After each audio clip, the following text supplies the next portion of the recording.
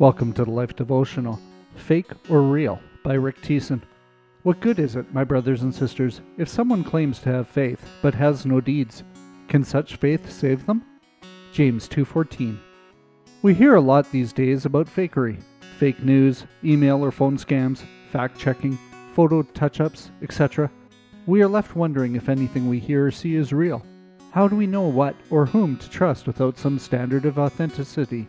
The same principle is true of Christian faith. Many individuals claim to be either followers of Christ or at least believe in God. In fact, according to Gallup polls, approximately 75% of Americans identify with the Christian faith. If that is accurate, what would American society look like? The biblical writer James explains how we can gauge someone's faith. He writes that unless there is outward evidence of their belief, we should question the authenticity of their faith, going so far as to wonder if it is even alive. One practical example he provides is to observe how they treat those with less status, capabilities, or money. Is there a hint of favoritism towards those with power or wealth? What about you? Do you call yourself a Christian? How would someone know that beyond hearing you talking about it? Could a complete stranger observe you for a day and know for certain that you follow Christ's teaching about how to treat others? Although we know that such actions cannot save us, they do provide a marker for others. How we act or react may be the only exposure they have to Christianity. While we are not perfect, we can demonstrate that His love is. A prayer for today.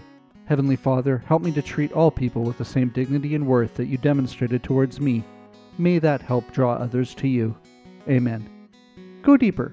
In a world where we wonder about authenticity, let your life be one that consistently models a Christ-like love for all people.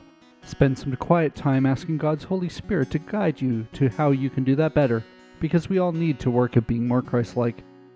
Are you a woman looking to have a rewarding personal ministry? We currently have an overflow of messages from young women struggling with dating and unexpected pregnancy issues. By joining our team of online mentors, you'll be trained in how to listen compassionately and point the way to Christ.